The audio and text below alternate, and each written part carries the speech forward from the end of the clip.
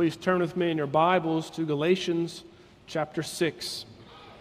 This morning, studying verses 1 through 5, found on page 974 of the Black Pew Bible. Galatians chapter 6, page 974, reminding you that as we come to the book of Galatians, these are churches in the region of Galatia that Paul had founded as the church planter, had left.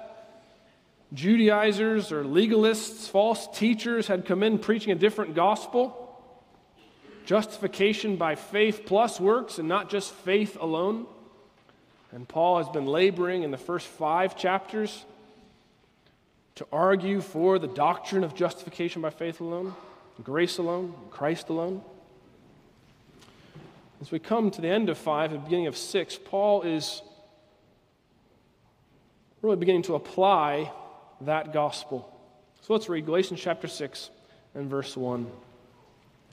Brothers, if anyone is caught in any transgression, you who are spiritual should restore him in a spirit of gentleness. Keep watch on yourself, lest you too be tempted. Bear one another's burdens, and so fulfill the law of Christ. For if anyone thinks he is something when he is nothing, he deceives himself. But let each one test his own work. Then his reason to boast will be in himself alone and not in his neighbor, for each will have to bear his own load. Do you want to grow? Do you want to grow? I don't mean in your waistline or in your bank account or anything silly like that. I mean spiritually, do you want to grow? That's what Paul is on about in this section of the letter. Famously, he's given us the fruit of the Spirit in verses 22 and 23, contrasted with the works of the flesh in verses 19 through 21. The works of the flesh, enmity, strife, jealousy, fits of anger, rage, a miserable list of things that come all too naturally, the weeds that grow in your garden, contrasted with delicious, ripe fruit of the Spirit, love, joy, peace, patience, kindness, goodness, gentleness, faithfulness, self-control. And the question that ought to follow is, okay, I see the contrast, Paul, but how do I become a person that grows the fruit rather than works the flesh? Last Sunday evening, we studied verses 24 through 26 of chapter 5. Said Paul gives us 3 steps there. In our belonging and in our warring and our walking, you grow in the Christian life by belonging to Christ, warring against the flesh, and walking by the Spirit. Now, as we come to chapter 6, the chapter divisions are a later addition. They're a bit artificial. Paul, his logic, I think, continues right on. He's still concerned about how to grow. In chapter 6, verse 1 to 5, I think he first shows us the context of this growth. The context of this growth that comes with a call in that context and a warning for that context. Of course, the context of the growth is the church. That'll be our first point. And once we've seen that indeed the church is the context for Christian growth, no surprise, we'll see the call of that context, our restoring and bearing one another's burdens. And then thirdly, the warning Paul gives to those of us who dare to pick up that work, that call in that context, so that we as a church might be as we ought to be, a context for spiritual growth.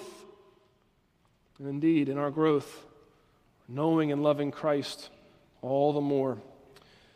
Okra does not grow where I'm from. I had never heard even of the greatest of the fried vegetables. It's become one of my favorite things. I had never had fresh mango or avocado either until I had gone to college. But of course, moving here, I don't think you all grow the best apples Or perhaps maple syrup isn't a real product of the South, and I'm thankful for where I come from, where those things are plentiful and easy to grow. That is to say that context matters in our growth. Children need a mother and a father in their home to grow rightly. Live oak trees don't grow where I'm from. Indeed, some plants need a greenhouse in which to grow. Some babies need an incubator. But all Christians need a church for growth. The church is the context for growth, and you can forgive me if I'm stating the obvious. It indeed is, I think, an obvious assumption of the Apostle Paul in verses 1 to 5.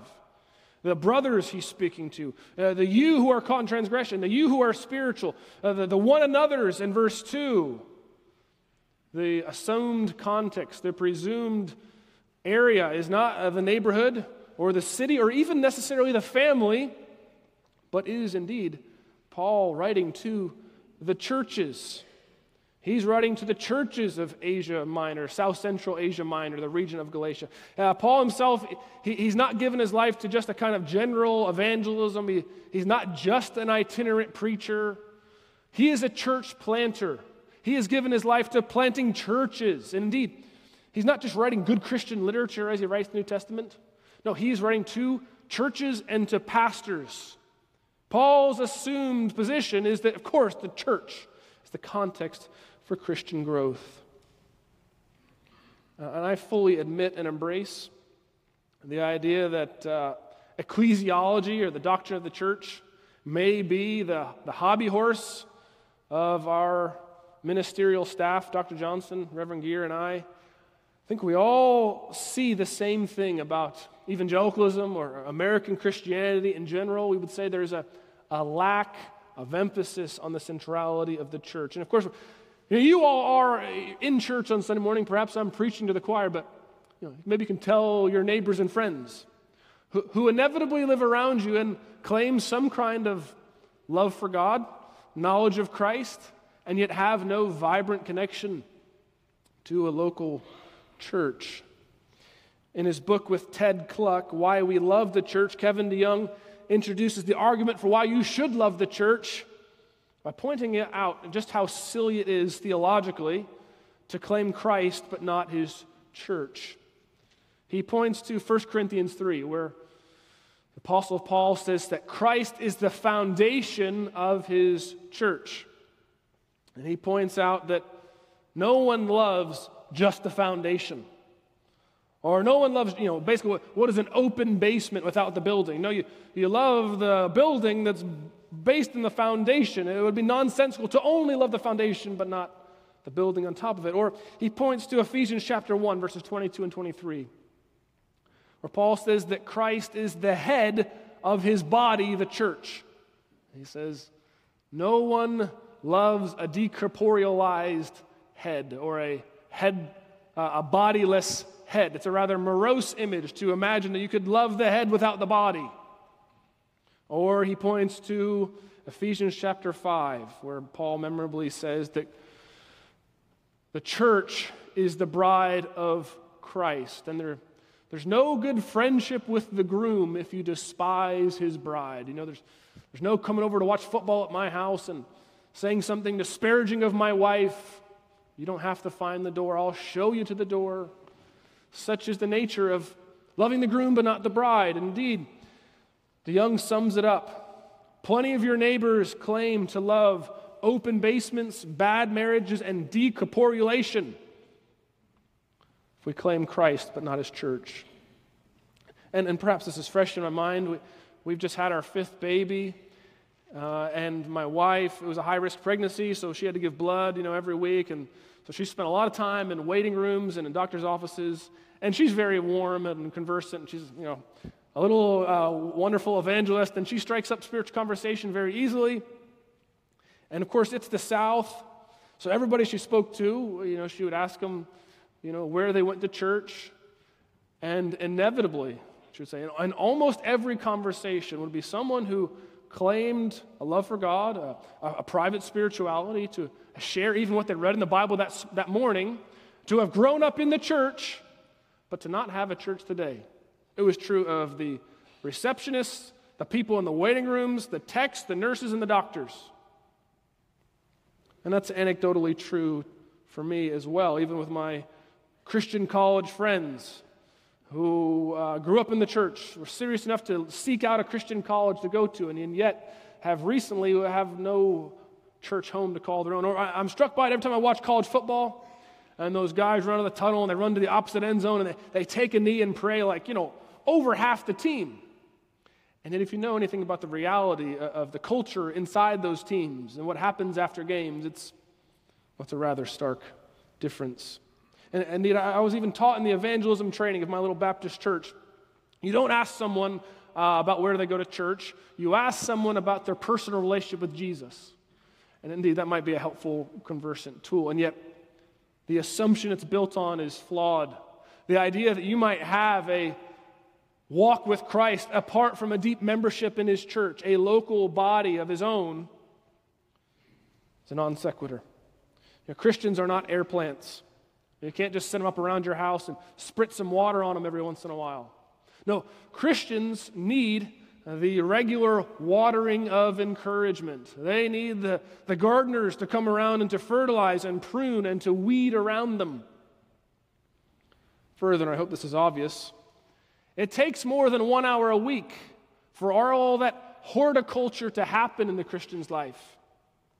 This is why we as a church plant our flag on the Sabbath day and not the Sabbath hour. It is indeed good to come for an hour on Sunday morning, but we put a lot of effort and resources into not only Sunday morning, but Sunday school and Sunday evening and the meal afterwards, and our youth Bible studies and our college Bible studies and our career Bible studies and our men's and women's prayer meetings and Bible studies, and throughout the week, all kinds of organic activities to come to and be involved in, because we knew that to grow as a Christian, to be strong, takes a vital connection to Christ and His church. Spiritual fruit, you see, cannot grow in a vacuum, and the context for the growth is the church. That's our first point. But what we see in verses 1 and 2 is a call of that context. In verse 1, Paul says, "Brothers, if anyone is caught in any transgression, you who are spiritual should restore him in a spirit of gentleness." That is, the first call is to restoring one another, restoration. And the second is there in verse 2. He says, "Bear one another's burdens." That's the second call. The first restoring, the second bearing. We'll take the first there in verse 1. If anyone is caught in transgression, and I'm so happy our children are memorizing the children's catechism, know what a transgression is. It's doing what God forbids. Well, what do you mean? Well, what's an example? Well, how about having other gods before Him? How about making graven images, having ideas even in our head of what God looks like or is like, even subtracted from the Scriptures? How about taking the Lord's name in vain, treating His name as if it was vanity or nothingness? Or how about not remembering the Sabbath day, but forgetting the Sabbath day altogether? How about doing what the Lord forbids, like dishonoring your father and mother, like murdering, like committing adultery, like stealing, like bearing false witness, like coveting? Doing what God forbids. And it says, those who are spiritual should restore him in a spirit of gentleness. Now, who are those who are spiritual among us? Well, I hope that if you're in church, and if you're a member of this church, you've been tested for your awakeness, aliveness spiritually, and that indeed all of us ought to be at least spiritual in one way or another. And yet we know, even as we were here together last week and we ordained and installed elders and deacons, that the especially spiritual among us ought to be our elders. And I do think Paul has in mind here in his peripheral vision formal, public church discipline. But he does not go necessarily the route of Matthew 18. I think that's perhaps in his peripheral vision, but I think what more directly he's talking about is what I would call informal and organic church discipline.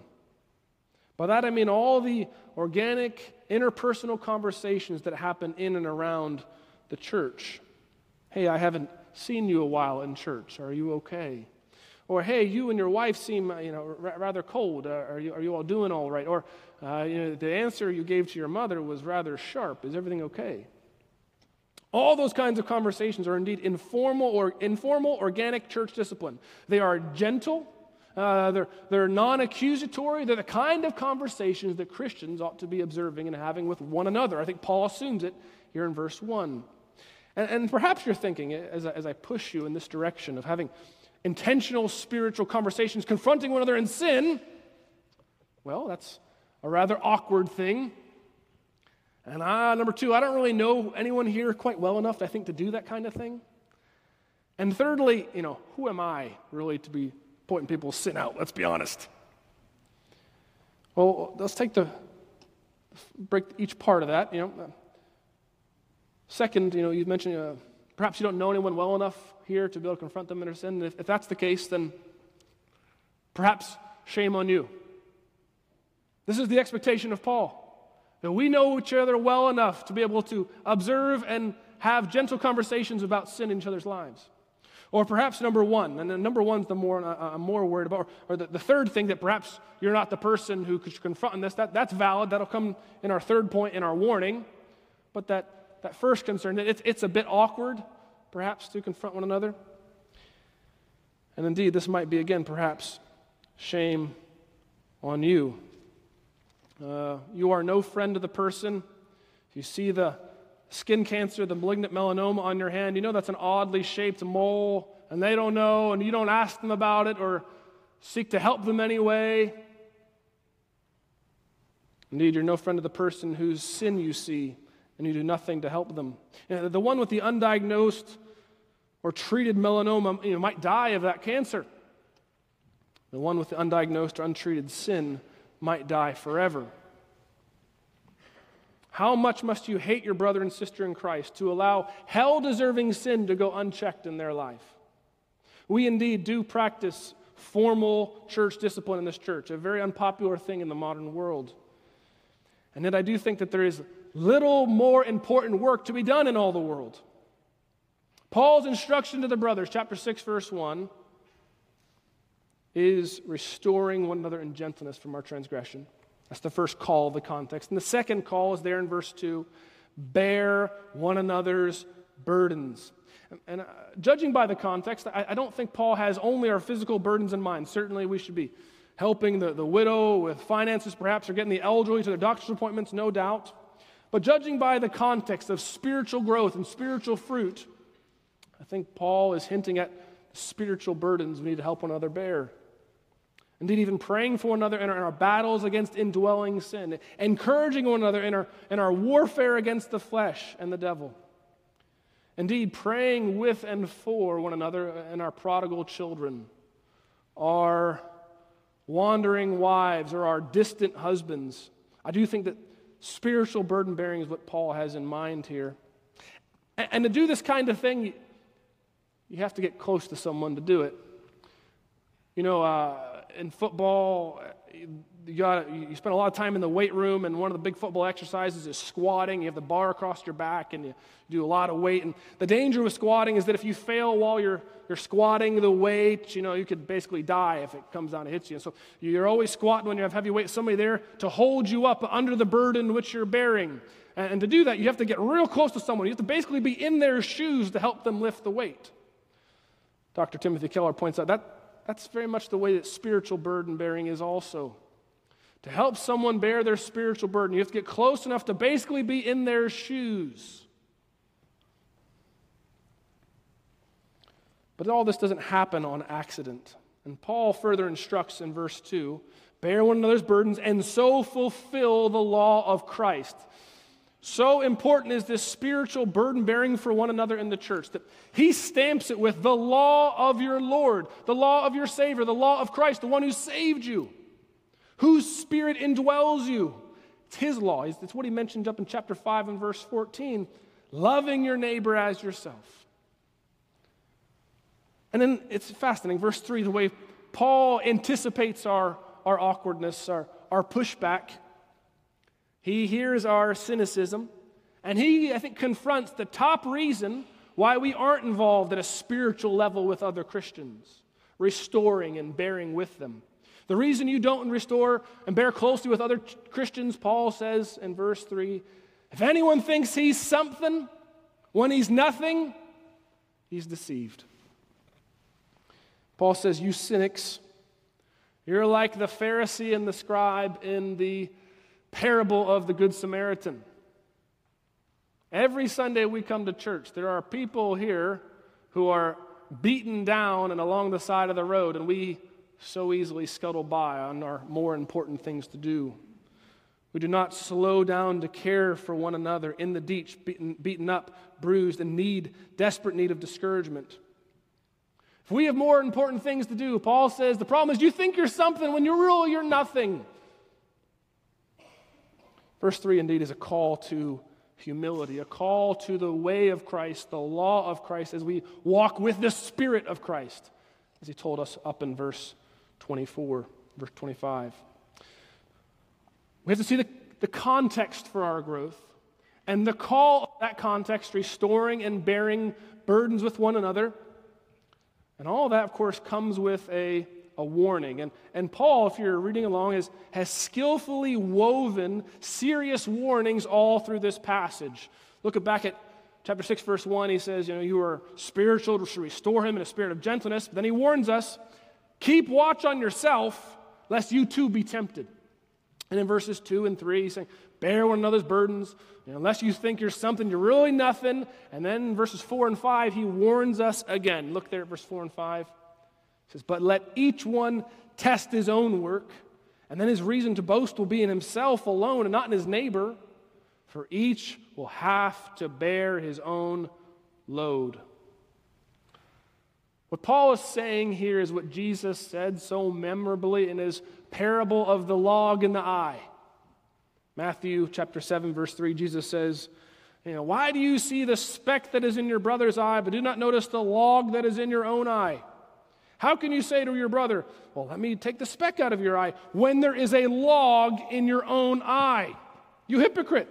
First take the log out of your own eye, and then you will see clearly to take the speck out of your brother's eye. Now, lest we ever think that this gives us an excuse to not be helping our brothers with specks, not to be bearing with them even in their smaller burdens, the whole point of dealing with logs is to help with specks. And no way takes us, wondering if we're the one to help, no way takes us off the hook. And perhaps you notice this apparent contradiction between verse 3 and 4. In verse 3, Paul assumes Christians know that he is nothing. And in verse 4, he seems to be calling us or counseling us to boast in our own work.